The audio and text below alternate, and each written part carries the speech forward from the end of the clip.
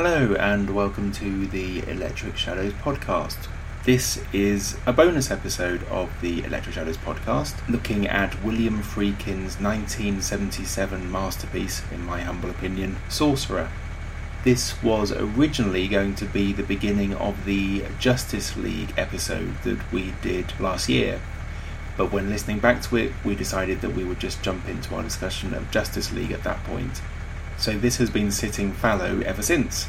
But as there hasn't been a podcast for about a month or so now, we thought you would like to listen to this one as a bonus episode until the next one comes along. The next one looking to be Infinity Wars. So, hope you enjoy the ride as we take a journey with William Friedkin's explosive 1977 movie Sorcerer. Four men, condemned by their past, robbed of their future, trapped in a life that was also a death. Four men take an incredible chance, face an impossible challenge, and risk the only thing they have left to lose. No, I got some... sorry. Will you get the name right? Yeah, indeed. It's rough, hewn from the streets. I think this is one thing you can say about this podcast. It's from the streets, I've heard of. It's from Sesame Street. Hello and welcome to the Electric Shadows podcast with me, your host Robs Daniel, and as always I am very happy to say that I am joined by my learned, my resplendent, my wonderful colleague, Mr. Rob Wallis. Kind words, very much appreciated as always. Shall we get the plugs out of the way? Plug away. You can read my work at ofallthefilmsites.com. There's a Facebook group by the same name, and you can also follow me on Twitter at Robert M. Wallis. Beautifully done. You can read my stuff at electric-shadows.com. You can follow me on Twitter at Rob_A_Daniel, the smoothest of all the Twitter handles. You can subscribe to this on iTunes and the Android one, which we still haven't found out what that one is, but that's fine. There's an Android one as well, and SoundCloud. And I think they're all the plugs, aren't they? I think we've plugs that are fit to print. I think that was done it. So you no longer have to worry about us going on about the places that you can find other stuff about film. We're just going to go on about film. So that's... Yes, indeed. So without further ado, let's move on to Sorcerer. So Sorcerer is a film that was made in 1970. Well, actually was made, I think, in 75 and shot through 76. Was released in 77. It is a remake of The Wages of Fear, which is the 1953 film directed by Henri-Georges Clouzot.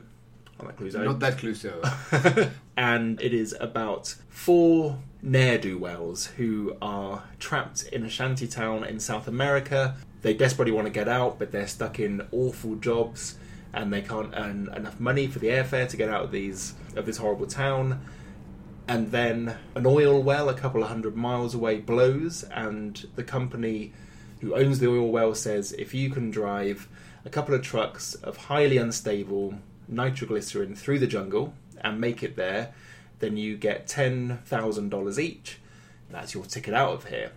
If you don't get there, that's because you've been blown to smithereens. Yeah, the nitroglycerin has grumbled. So they do it, and they embark on quite a perilous journey.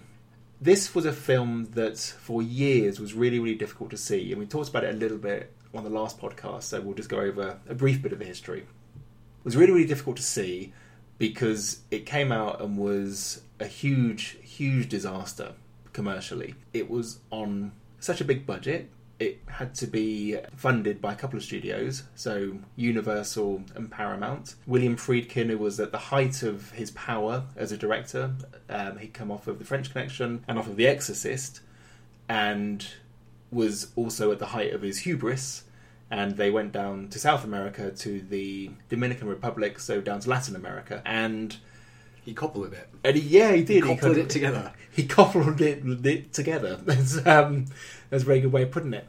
it was all done for real. He was really driving these trucks through the rainforest, through the jungle. Got some absolutely amazing footage. It's one of those films where I'd say the money is up there on screen.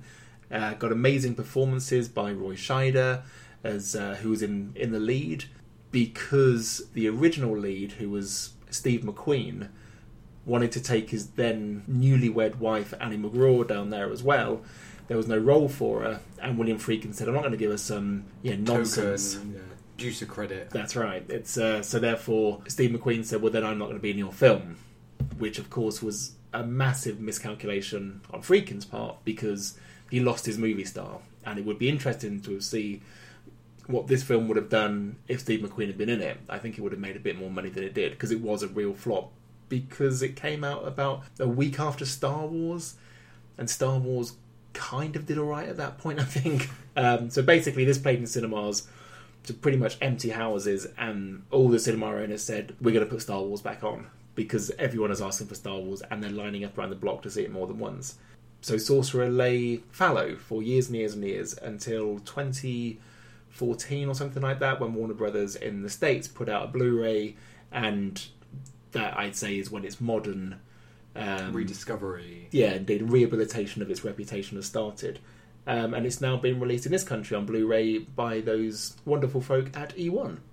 So Sorcerer, I think it's very good. But Rob, what do you think? Well, it's just wages of fear adjusted for inflation, isn't it? Okay, that's... Wait to say that, could you? He's very proud of that line. It's a good line. It's a film I very much enjoyed, but I personally, having seen Wages of Fear earlier in the year, I prefer Clouzot's original, because I think it's better as a sort of pure vehicle for suspense. I think Friedkin's is arguably more ambitious filmmaking, but that's not necessarily a good thing, as he clearly learned going slightly mad in the jungles of South America. I mean, I know that you feel differently. I know... Because that's the thing, is that you're on the right side of history with this. This was a film that everyone thought was like a huge folly, because The Wages of Fear was regarded as such a... And it is a very, very good thriller. It's one of the really great thrillers. It's based on a book by... Is it Henri Arnaud? I think so, yes. And the premise is just so irresistible for a thriller. Like, you're driving highly unstable explosives through the jungle, you're going over rough terrain, and it could blow at any moment. That's a really good premise.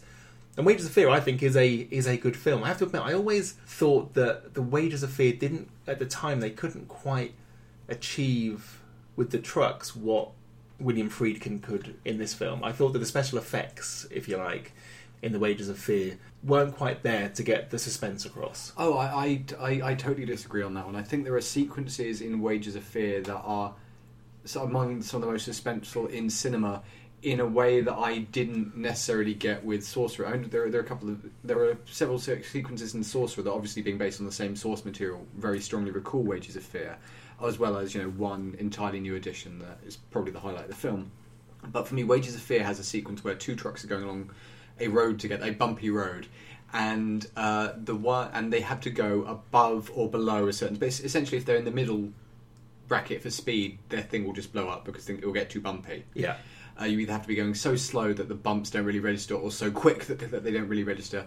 And somehow the faster truck has ended up behind the slower truck, which based on, because they don't have walkie-talkies, do they? So they don't, and they're not actually, and there's no way to communicate. That they can communicate with each other. So the one in front has said, well, let's just take it really, really slowly. And the one behind is like, we just have to hit this at full speed and fly across it. And that's a really, really great idea. And yeah, and just the simple, inescapable logic of that is so pure to me.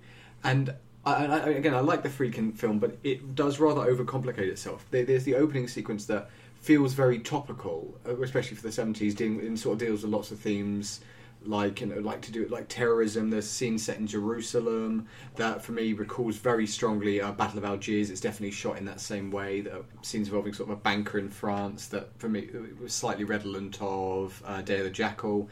And for me, Wages of Fear, the entire first act is just set in that one little town. And it's not a short sequence, but it felt like a much simpler encapsulation of character, just watching these people interact.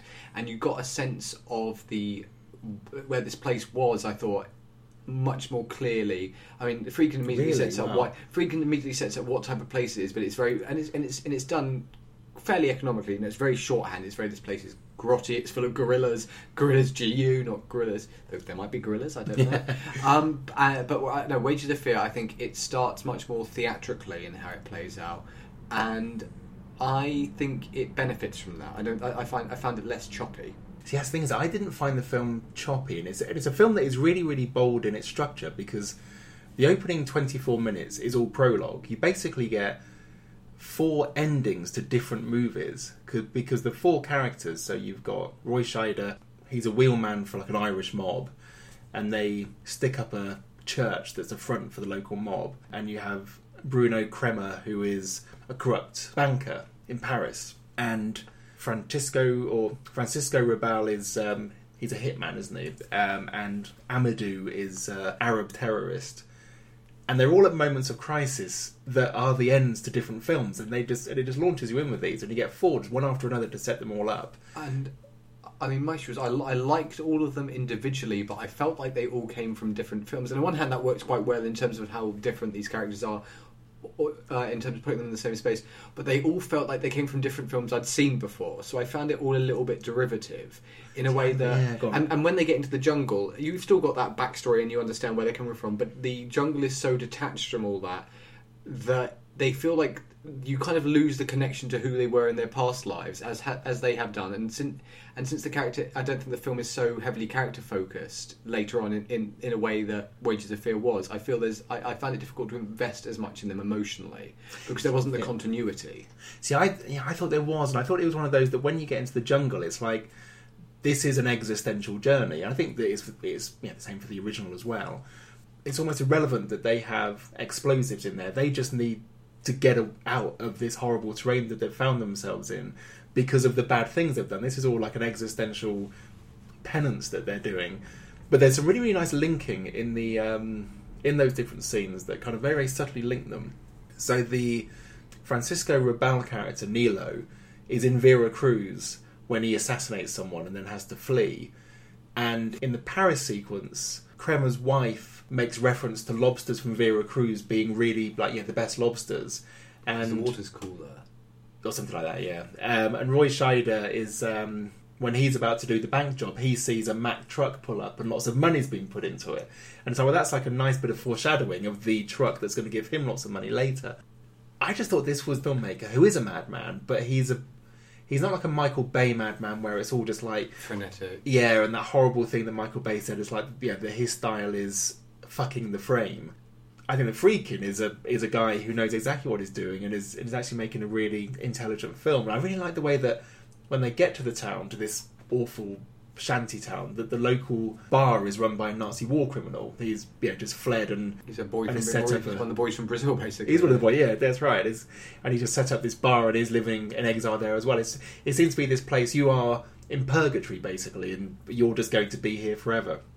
And there's a really good sense of all the local cops being completely corrupt and everything just being set on corruption, and that's why it's so good that's why it's so ripe for all the corporations to come down there and just rape the land basically, because no one's looking out for little people, which you get in that amazing scene. I don't want to spoil the whole thing, but there's an amazing scene with the accident when the oil well blows, and and it's just like a really ambitious film, I thought. And I think it's also like a film that's very much of today, in the terrorism, in the corrupt bankers, in there just being no institution that you can trust, because there's that wedding going on when they're sticking up the church, and the bride has got a massive black eye.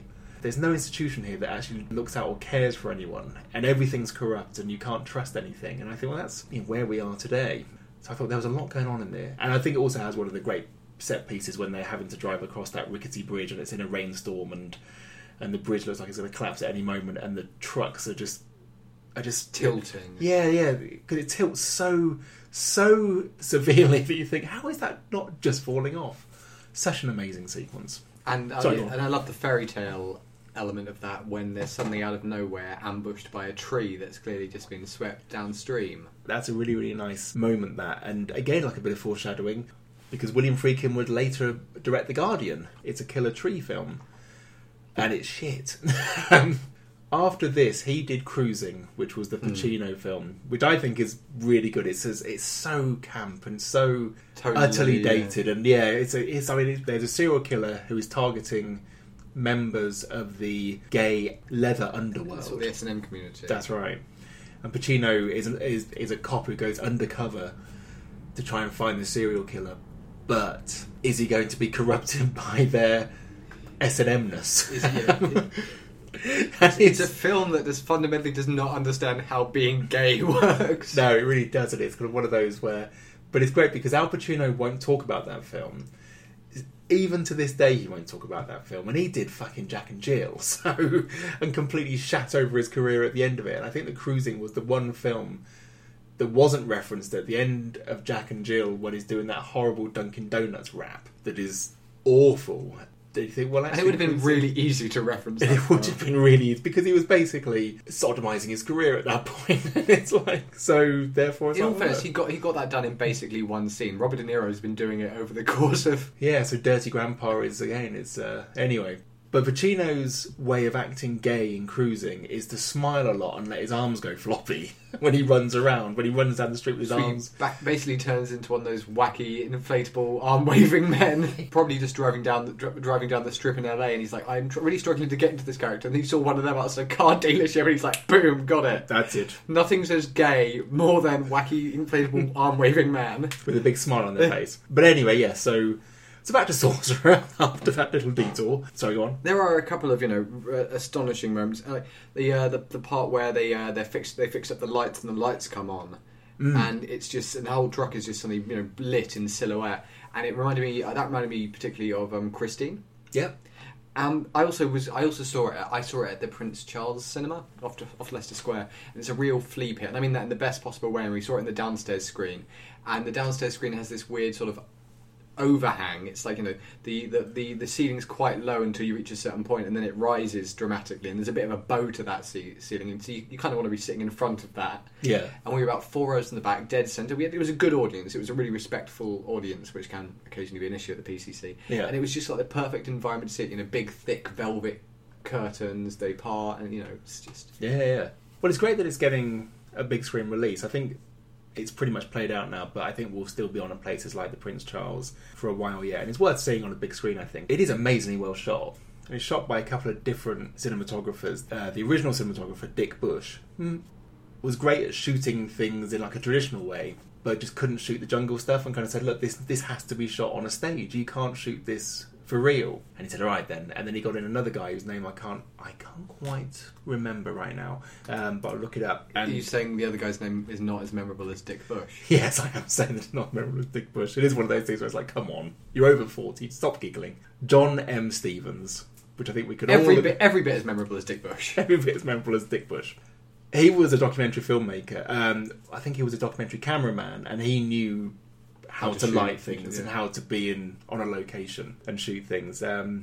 But also, Friedkin was a documentary filmmaker to begin with, and I think that's what comes across in his best films, like The French Connection and The Exorcist. And this one is that you get the sense that a really well-paid documentary film crew are just making a movie about this. I mean, that whole scene when the oil well blows and what happens afterwards, which won't want to spoil here, just plays like a documentary. I now want to see a version of Sorcerer where they do talking heads, where they occasionally just take it to the side. It's like, so how are you feeling? Not great. Yeah, it's day 3 on the road. It's not going well. It turns into eggs on the beach or something like it's that. Like, actually, we're not going to spoil it. We're going to hold off on... Yeah, I'm not going to say anything too spoilery, but, after the thing happened, it really put a damper on everyone's mood. That's right. I'm shattered, basically. Because they are all northern in this film. No, they're from all over. Also, another really good thing about this film, which again seems much... now you just wouldn't really think about it, but at the time it had people really worried, is that a lot of the opening of this film plays out with subtitles because they're all speaking original language. I think that one of the points of this film is globalization and about how the tendrils of that will just affect everyone, no matter where you come from.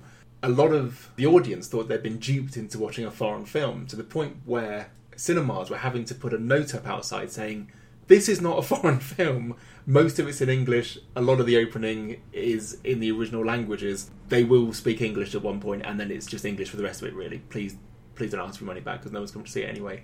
I think was the word. Would you say that Sorcerer didn't weave its spell on audiences? I was waiting for you to say that one. Got a little cards, got a little cue card. It's shifted into gear now. Okay, let's see. Well, the film in terms of plot is very much front-loaded. No, but yes. Yeah, you know what? They can't all be. They can't any of them be keepers. Well, they can't all be correct to describe the film themselves, but it's the pun that works. What else could you have? It's a film that stays in a high gear. Road trip. Words. Get ready for the ride of your life. Which was one to Crash, wasn't it? The trailer to Crash. Buckle up for the ride of your life. And then everyone went to see Crash, and it was this weird, somnambulant, erotic kind of fever dream, and people were saying, where's the basic instinct that we were promised in that trailer? About the woman who sued the makers of Drive, the marketing team of Drive, because it wasn't Fast and Furious. Which I can't believe that a Cronenberg film hasn't been sued for that same reason, because Existence looked like The Matrix if you watch the trailer. It's like, I know this is not going to be what this film's like. It's like, how can you get away with doing this? And Crash looked like Basic Instinct meets Fast and Furious. And it's like, fine, but you are misselling what this film is. But anyway, on to many different things. So I think The Sorcerer, actually, I think it is a masterpiece. It's one of those, I mean, I've watched it 3 times this year, and I could easily watch it again. It gives a huge amount of time to just one thing. So it takes, I think it's about 11 minutes for them to get across the bridge, and then there's a scene when they have to clear a path, and that's about another 11 minutes or so, and you get a real sense of just how hard it is. You just get a sense of the texture and just the sheer weight of the jungle that they're having to drive through. I think it's quite a remarkable film. Anyway, I'd say Sorcerer is more sort of textured, but I think there's something about the economy, the sheer economy of Wages of Fear. Which is interesting, because Wages of Fear is half hour longer than Sorcerer, isn't it? But you feel that it moves quicker. I feel it moves quicker. Oh, okay, that's interesting, because I always feel that the Wages of Fear, which I do like, many has things I don't think... neither of us think the other film is not no, that's in right. its own way worthwhile. It's one of those, I mean, I do think that Les Diaboliques is Clouzot's best one, and that does have a real ruthless economy. I think it's a shot in the dark. No, sorry, I didn't even get that one. Clouzot's best. Very good. Yes, indeed. It's hang on, it's set up earlier. Yeah, that's right. That was a callback and a half. So, if you're still with us, that's Sorcerer. It's out now to buy on Blu-ray through E1. It's well worth a go, I think. Is it E1 or is it Arrow? E1. Is it definitely okay. E1? Definitely. Well worth a go. Yeah, and that's that for Sorcerer. I just think if there was anything else I need to say. Well, no. So initially, when I went in, obviously sight unseen, I was just disappointed that it wasn't the biopic of Mickey's boss from Fantasia. Yep, that's a good one too. Also, actually, one thing that I will agree that isn't amazing about this film is that title is shit. I mean, there's the opening shot that kind of implicitly tries to say, okay, and it's like, you're not paying this off in any way. Yeah, the opening shot, which does get returned to later, is a stone face in this mountain that looks a bit like Pazuzu, the devil that's unearthed at the beginning of The Exorcist. So there's kind of a link there between the supernatural of that film and the kind of weirdly existential dread of Sorcerer. But the original film, the original title was going to be Ballbreaker, but the head of Universal said, Sid Sheinberg said, you're not calling it Ballbreaker, that's a stupid idea, you're not going to do that. Again, Sid Sheinberg said many things. He did indeed, but I think including, let's cut the final 5 minutes out of Brazil. Let's completely recut Brazil. Yeah. He did his own hour and a half version. It is absolutely bizarre to watch that film. So I think he was listening to Miles Davis's album Sorcerer and thought, yeah, it's kind of that's the kind of feel of this film. It's like another example of jazz ruining everything. Jazz is the ultimate evil. So anyway, I think Whiplash proves. Yes, it does. Yeah, that's right. Yeah. And if not, then La La Land definitely proves it. Or that episode of The Good Place. So Sorcerer, rubbish. Just go with The Wages of Fear, which is what it was called in this country when it was recut. So that a lot of the prologue was done as flashbacks when they're in the slum town, which wouldn't work. Which is just, it's like, yeah, my complaining about... So my comments that I didn't find it perhaps as elegant as it could have been... They just went, yeah, let's just cut it. Let's just cut it to shit. It was really shortened as well, and it was called The Wages of Fear. But The Wages of Fear is a great title. It's a great title. The Wages of Fear. So brilliant. La Salaire de le Peu. Just waiting to get... Do you want to go at that? It isn't going to get any better than that, I'm afraid. Isn't like trying to properly pronounce it, or just closely just leading into there? I tried to properly pronounce it. Le Salaire de Peu. Realised, well, that was pretty good. That was almost as good as Le Salaire de Peu. It's almost as good as your Bob Le Flambeur. Bob Le Flambeur? Bob Le Flambeur.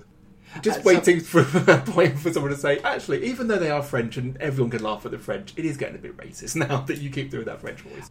This is a film that was released about 37 years ago, and it was dead. It died a bad death. It was buried like Lazarus. And getting it back into the way you're going to see it tonight was like raising Lazarus from the dead. It's the film of mine that I'm proudest of.